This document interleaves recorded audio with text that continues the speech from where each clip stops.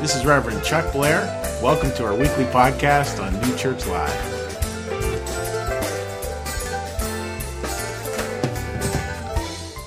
The idea that as churches and as people, we're sort of backing into the future. Backing because we don't know exactly what the future looks like. We just don't. We haven't been here before. We haven't done this before. Hopefully we never do it again, but let's just say we haven't done this before.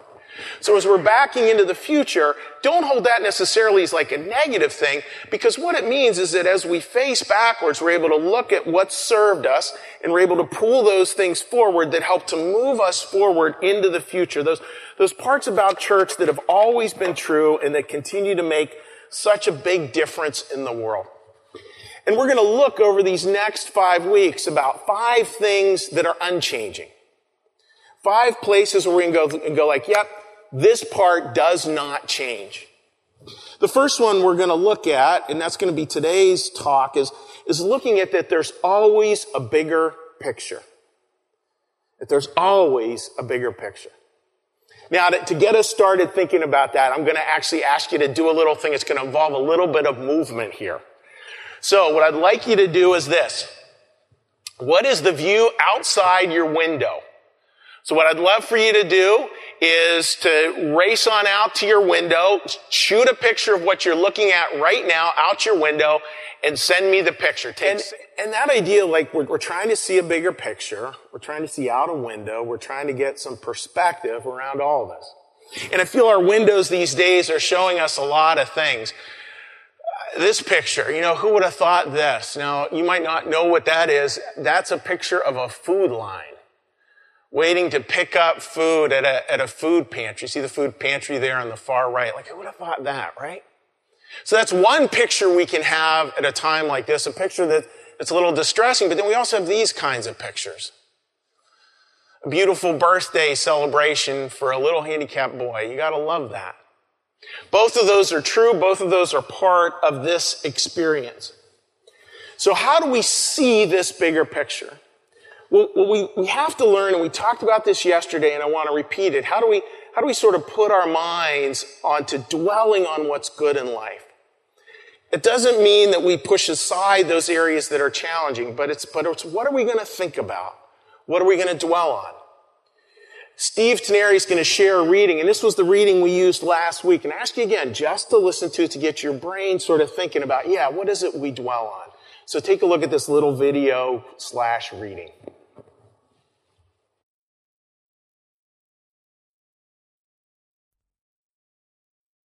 Therefore, my brothers and sisters, you whom I love and long for, my joy and crown, stand firm in the Lord in this way, dear friends. Rejoice in the Lord always. I will say it again, rejoice. Let your gentleness be evident to all. The Lord is near. Do not be anxious about anything, but in every situation, by prayer and petition, with thanksgiving, present your requests to God. And the peace of God, which transcends all understanding, will guard your hearts and your minds in Christ Jesus. Finally, brothers and sisters, whatever is true, whatever is noble, whatever is right, whatever is pure, whatever is lovely, whatever is admirable, if anything is excellent or praiseworthy, think about such things. Whatever you have learned or received or heard from me or seen in me, put it into practice, and the God of peace will be with you. Passage there from Philippians, and that idea of folks like, we look at those parts of life, the goodness of life, which includes, like, it's not about saying there aren't the hard things. It means that we work towards looking at the good things in life. And we think about such things. And I like a different translation actually for that's used in a different version of the Bible, which is we're asked not just to think about such things, but to dwell in. To dwell in such things. And not just to dwell in them, but then to move that dwelling in into actually practicing them. We practice what we see. Oh, think about that. We practice what we see. That's not an easy endeavor in times like this, because there's so much out there that just is noise, that's hard, that's difficult to make head or tail of, that's difficult to understand, that's challenging, which maybe makes it all the more important to go back to those things that don't change. And at the same time, it's important for us to have a conversation about what is the challenge? Like, what can get in the way of us seeing this bigger picture in life? You know, beautiful pictures coming in of windows, and for some of us, the shades are drawn or the window's dirty. Like, what do we see there that can be in the way of actually seeing out there into the world? So I want to read a story here for you, and it's a story, again, from the New Church. We read biblical stories as a story, but then stories with a deeper poetic sense to them, a poetic truth that gives us an inner sense, an inner meaning to what these words actually mean. And this is a story here about twins. And they're twins, if we have any twins watching, where there's a little bit of a sibling rivalry. Who's mom's favorite? Who's dad's favorite? That's kind of the context again. And just an aside, that's why I find the Bible so amazing, is the struggles in the Bible are very much human struggles. Whether we're talking today in 2020 or we're talking 3,000 years ago, the struggles are largely the same. So I'm going to read you a story here about these twins, Esau and Jacob. Esau was the firstborn and therefore considered the one who was going to inherit everything from his father. And Jacob was the secondborn, even though they were twins. He came out second, so he was the secondborn. And that's where we pick up the story here about the boys. The boys grew up, and Esau became a skillful hunter, a man of the open country. In other words, an outdoorsman. While Jacob was a quiet man, staying among the tents. In other words, he liked indoors, one liked indoors, one liked outdoors. Isaac, who had taste for wild game, loved Esau, that's his father. But Rebekah, the mother, loved Jacob. Once when Jacob was cooking some stew, Esau came in from the open country, famished. He said to Jacob, "Quick, let me have some of that red stew. I'm famished." That's the picture we have here. "Let me have some of that red stew. I'm famished." Jacob replied, "First sell me your birthright." So in other words, let me be the firstborn. You get to be the secondborn. Here, I'll give you some soup. "Look," and this is a way overstatement. I think it would have brought a smile from those listening to it. "Look, I'm about to die," Esau said. "What good is the birthright to me?" But Jacob said, "Swear to me first." So he swore an oath to him, selling his birthright to Jacob for soup. Then Jacob gave Esau some bread and some lentil stew. He ate and drank, and then he got up and left. So Esau despised his birthright. It's a beautiful passage there, and there's so much wisdom in it, again, that we may miss on sort of a first reading, like two brothers having an argument. One says you can have the birthright, but there's a deeper piece here to it that I think is really important. How many of us feel on occasion this? I just want the pain to go away.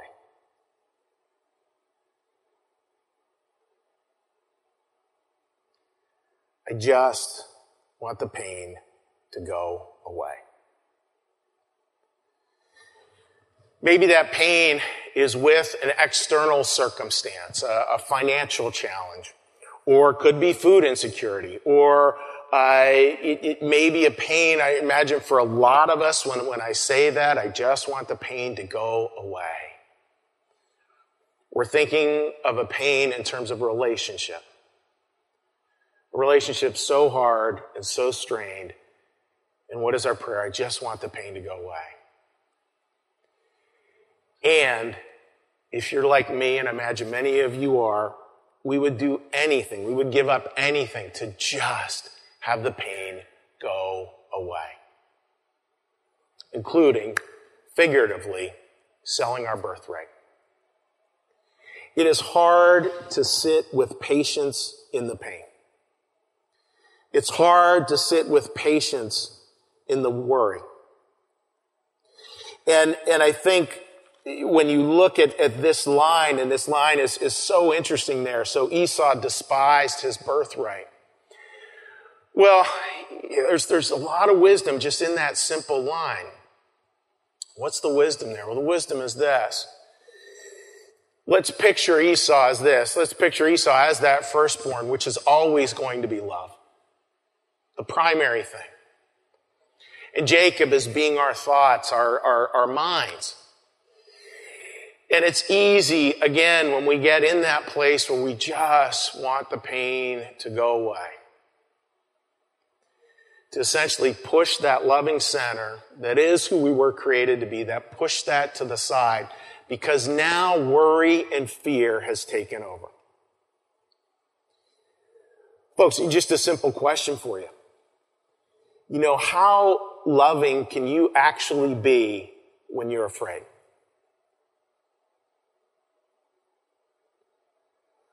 How loving can you actually be when pain feels overwhelming? I think the assumption would be the answer there is not much.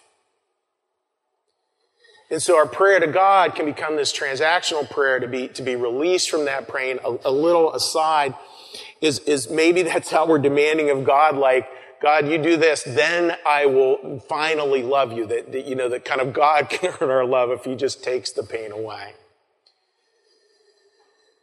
God does not take pain away. God joins us in it. God does not take pain away. God joins us in it.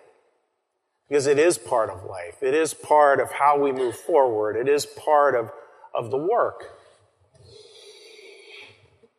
The New Testament is no different than this, and the really clarity around what the challenges are. There's a beautiful parable that Jesus says in Matthew 13, and he's talking about sowing seeds. In other words, like farmers, and where do you plant your crops? And he has this beautiful line in there, the seed falling among the thorns refers to someone who hears the word of God, but the worries of life, and I want to stress that, but the worries of life choke that word, making it unfruitful. That idea that there are these deep worries of life, and that actually can choke something out, can keep us from seeing the bigger picture. And just take time, again, to think, where is that one for you? Like where, this is where, if there's pain in this realm, immediately gets me off track. It immediately chokes off things that could be fruitful. It keeps me small. It keeps me afraid. It keeps me turned into myself. Very important to think about that. Now, folks, when you look at the Bible, it's not about reading the Bible and going like, well, it's obvious Esau blew it. No. I want to say again and again, it's in here because this is part of the story. This is part of your story. It's part of my story. Those places where we do just want the pain to stop. And again, those places where we would be willing to do anything to get rid of that pain, to get rid of that hunger, to get rid of that deep hunger. And what can we, folks, start to do to maybe try to work with God to pull ourselves out of it? What can we open to? How can we look at that window and start to push curtains aside and start to see something else, something much brighter, something much more filled with joy, and something new, something actually truer than our own fears, which are always based on falsity, always based on things that in a sense are very real and feel very real, but in a deeper sense, for the deeper humanity, aren't true at all. I think that is where we learn to settle into the deeper picture.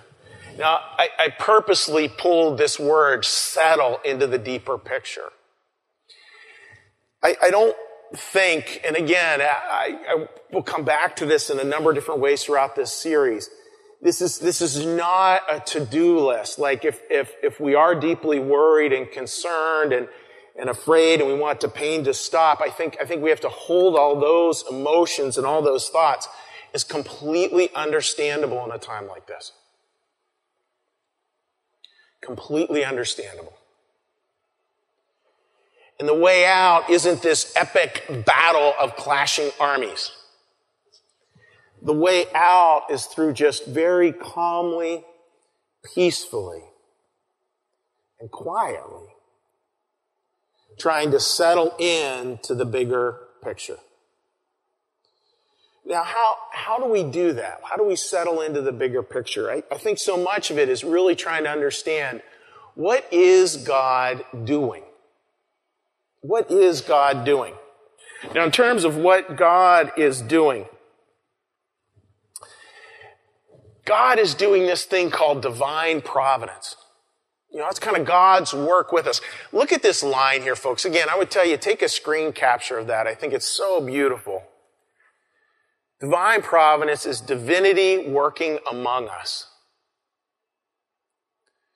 Divinity working among us. It's easy to kind of think of divine providence as kind of this script that's up there, and God's got the script, and He's watching, and we are following the script, or we're not following the script, and that's the difference between good and evil. Divine providence is different than that. Divine providence is this divinity that works among us. This next idea, I think, is so important.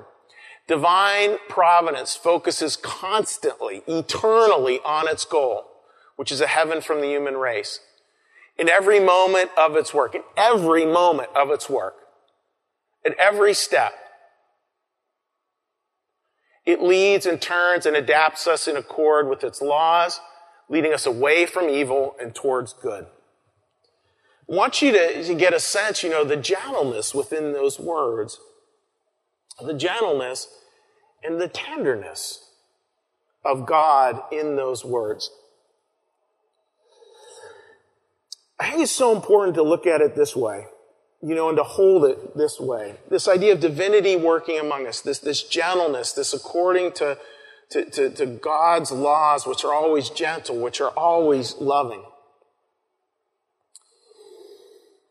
We believe this, that there is no predestination except for a predestination to heaven. Now, can we choose and work hard to go against that? The answer is yes. And we see people who choose to go against that, who choose to swim against the current. But that doesn't change the truth there. And folks, this is so important, what I'm about to say. Please listen carefully. There is no opposite force to that. Hell, evil deals in shadows. Shadows are not the presence of anything. Shadows come from the absence of light. There is no force that looks at our lives and looks at how hard our lives is and seeks to make them one more step complicated, one more step worse, one more step darker. There's no force like that. That doesn't mean, of course, that our lives, that things can't kind of pile up on each other. They can. No doubt many of you watching here today have seen things over the last couple of months just pile up one on another. That is true. But it's not that there's a force that's going to continue pulling that through all eternity, that direction. There is a force that's going to keep on, no matter how hard, how dark times get, that's going to continue to pull towards the light. As best as it can,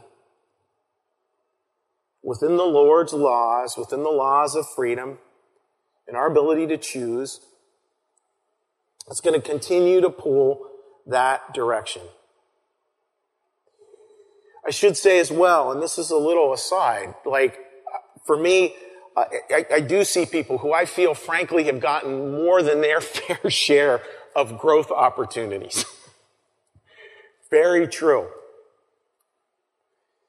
And even there, it's been amazing to watch even some of those folks. Somehow many of them seem to get it so much more. So much more in terms of steps towards the light, so much more understanding about how faith and goodwill and God continues to pull them forward within their life's journey. I think this picture of divine providence is important. The stream of divine providence. Now, some of you watching this may be up in the little waterfall on the left this morning. Some of you may be in the top right, a little calm, still pool that watches the other water rush by. We can be in different places in this picture, but it doesn't change that it's still one stream. And for any kids out there watching, remind your parents what all streams lead to. The ocean. The ocean. That is divine providence. That ocean being that whole point, that the whole point of creation is a heaven from the human race. And God will use everything, the good and the evil, to leverage that to get us home. I love that idea of water just because, again, it has this idea of what do we surround ourselves with? And it takes time, again, to quiet our minds and to be able to see it. This David Foster Wallace famously did a little parody. And essentially the parody comes down to this. Some of you have heard me say this before. Two young fish are swimming upstream. An old fish is swimming downstream. The old fish goes, water's cold today. The two young fish look a little quizzically, keep on swimming. They face each other and go, what's water? I love that idea because maybe some of the older and wiser people among us do understand that we swim in it, but a lot of the time we're not aware. We don't see it all the time, even though it surrounds us, even though it is the water we swim in. And when we do see it, folks, I think we do this. I think we catch it in little glimpses. A little picture here, a little picture there, a little picture over here. We look out a window and we see something we haven't seen before. And the funny part is that, of course, a lot of the time it's always been there. We never noticed. Some of the time it is new things that are startling to us that are like, wow, I hadn't seen that. The God of amazement. Rabbi Abraham Joshua Heschel put it this way. He called it the God of surprises. Where all of a sudden there it is, a surprise. I want to share with you a beautiful video from one of our parishioners, Alan Linnell, as he talks about like a time where he saw it in a grocery store. So please take a look. Hey, good morning, New Church Live. My name's Alan, and I'm here to share this encounter between two strangers that is probably one of the most beautiful examples of God's grace that I've seen in recent time. Back in February, I had stopped off at a grocery store on my way home, and I heard this exchange between a man and a woman, and the woman was essentially asking this man, pleading with this man, really, saying, I know you have it, please just give it back to me. I know you have it, please just give it back to me. And finally the woman says, you can either give me back my wallet and I'll pay for your groceries, or I will have to call the cops and report you. And after about 10, 12 seconds goes by, the man reaches into his pocket and hands back this woman her wallet. And this woman, without opening the wallet, without saying a word, takes this gentleman up to the cashier. She proceeds to buy his groceries. And this man, at the end, when he had his groceries, said, I'll never forget tonight. I'm broke. I have kids, I'm embarrassed, and I'm sorry. And went on his way. So, I proceeded through checkout and I saw this woman in the parking lot and I said to this woman, he's not the only one that's going to forget tonight. And, this woman went on to share that she was in really no financial position to buy his groceries, but she just couldn't find herself getting angry anymore. And she just simply wanted her wallet back. And it was just, for me, this kind of beautiful reminder that we all have the ability to be a blessing to someone. Even when we feel as though we're strapped or not a blessing or not in a blessed place ourselves, that we do have this ability to be a blessing to strangers, to show them as much grace as we hope that someone shows us. So I hope this message is a blessing to all of you. I hope it just gives you something to kind of hold on to and really share with others. I know it's been an incredible blessing to me, and I just hope that it is also a blessing to you. Have a good one. What a beautiful story. Thank you for sharing that, Alan. Folks, you think about the window there, and just the way the different windows work. There's one person who sent, Corey and Joe, they sent out a picture. They're watching today from 75 acres in Craig, Colorado. And David and Jenny have a beautiful garden, sent a picture of their beautiful garden. And there's a bunch of other pictures out there, just beautiful. Do you see the beauty in that story too? The window there. Now that window, folks, think about this story, right? The glimpses here. Here's Alan, a woman, and another man, and all of them going to grocery stores with different agendas. And all of a sudden, somehow, God kind of orchestrates a thing there. The guy clearly makes a bad choice in stealing money. The woman, very much like, if you're a Les Mis fan, very much along the lines of Les Mis, in a fit of kind of moral imagination, finds a third way. Begrudgingly a little bit, a third way. And in finding that, maybe in some way, we don't know, but maybe in some way, changes that man's life and changes Alan's life and did something that will leave ripples throughout because you heard that story as well. And maybe it was a window for you, giving you a glimpse of something greater. That, folks, to me, is a reminder that there is a bigger picture.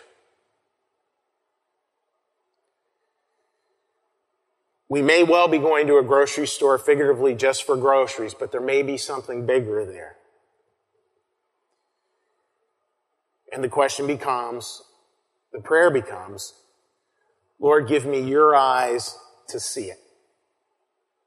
Those places where we just get glimpses like little pixels, or maybe the word fractals, or puzzle pieces, or you could call it spiritually little moments of grace where we would just see it, and then it's a portal that opens up into this part where we see it all just for a minute. We just see it. Why is that important? Because I think that settles us back down into lives, whereas again, going back to that beautiful passage that we looked at from Matthew, where the worries of this life aren't choked out. Don't choke out the other things, the more important things, the truer things in our lives. There's always, again, this danger as we look out into the world, and especially the world we're living in right now, like the danger of making everything binary. Everything is either good or bad. And we get into that sorting way too readily. That binary mindset is the playground of the ego. Because it's based on judging everything. We're going to talk about that more next week. Nadia Bolz-Weber phrased it this way, and I love this line. Optimism, and she's sort of talking a false optimism here. Optimism won't save me, but worrying isn't helping me. I like that line. Optimism won't save me, but worrying isn't helping me. What we need to do is we just need, as best we can, to be awake, to see that bigger picture. And again, folks, to have a week ahead where we're working to settle into it as best we can, to settle into it as best we can. To ease into it.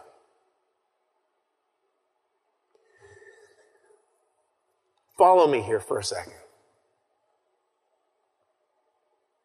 Hold that place of worry. That place where you just want the pain to stop.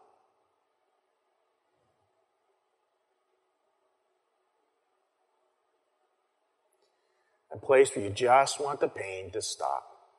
And you'd be willing to trade anything to do it.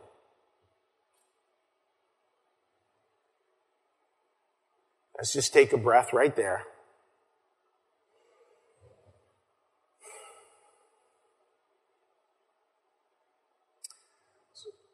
Close your eyes.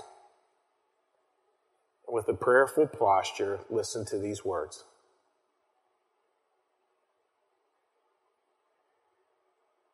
There is a bigger picture here.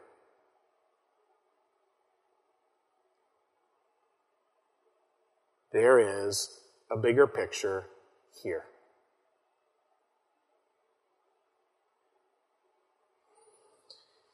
Just staying in that place that there is a bigger picture.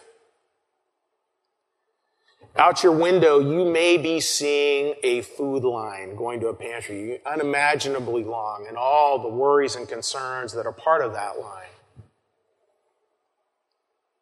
You may as well be seeing a birthday celebration go past your house, or graduation ceremony take place past your house today. With both of those, can we breathe and prayerfully think, there is a bigger picture here? That idea of the point of creation, a heaven from the human race, a divine providence that never stops working, that is eternal, and in every moment doing the best it can to bend it as it can towards heaven. Knowing as well there is no force opposite that is trying to make everything as bad as it can be. That acknowledges, I think, that, yep, life can sure look that way sometimes. It can sure look like this, and this, and it all seems to be trending down. But even if you're in a season of life where you feel like it's all trending down, please feel within your soul, within your heart, within what you love and who you love, something that is pulling you up, something that is restoring you. Something that will remind you of this. So there's the thing. We can turn resolutely to these brutal facts, and even so, we will prevail. There is a global pandemic, and we will prevail. There will be death, and we will prevail. There are long hoped for events in the future that will not happen, and we will prevail. There will be lost things and people and income and dreams, and still we will prevail. And all we really have is this day, today, and it's enough. It ends up maybe Jesus was right. I love that line. A reference to Jesus saying, like, what did worrying ever get you? Live in today as best you can. Be open to those miracle moments. Be aware, I think, of these two beautiful prayers. I think a lot of us will resonate with this. Thank you for Denise for sharing this. Dear blah, blah, blah, blah, blah, amen. I feel like that's probably where a lot of our prayers are these days. A mess. And God's response, so loving. Dear child, I know. I love you. God.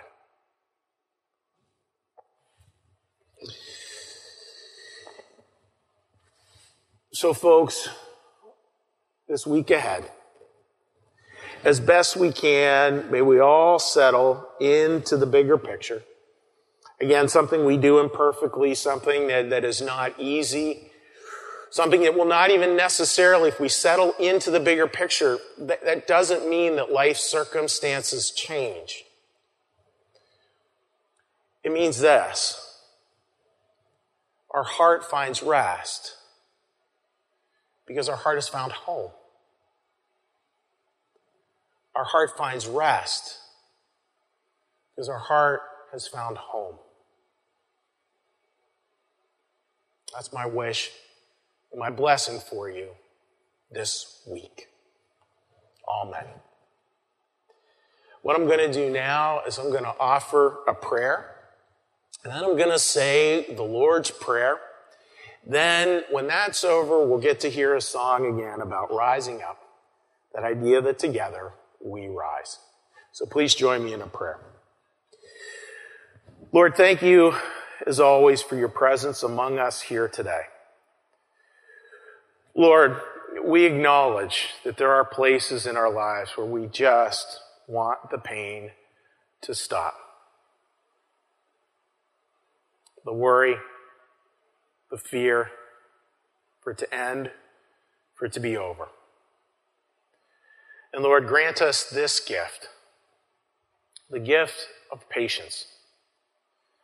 The gift to know that even in the midst of that, you are still holding us, your divine providence, the waters we swim in, still moving us in ways we don't realize, towards you, towards each other, towards home. Help us, Lord, to remember the very simple prayer. There is a bigger picture. There is a bigger picture. And Lord, one small little favor. Just let us glimpse it. Just a little bit this week. In the midst of all our worries and concerns, give us just that little glimpse of you and of each other. Of divine providence at work, working among us. Be with this amazing congregation this week, Lord. Be with those who are joining us from all over. In your name this Sunday we pray. Amen. Our Father, who art in the heavens, hallowed be thy name. Thy kingdom come, thine will be done, as in heaven, so upon the earth. Give us this day our daily bread, and forgive us our debts as we also forgive our debtors. And lead us not into temptation, but deliver us from evil. For thine is the kingdom, and the power, and the glory forever. Amen. Thank you for listening. You can support this podcast at www.newchurchlive.tv.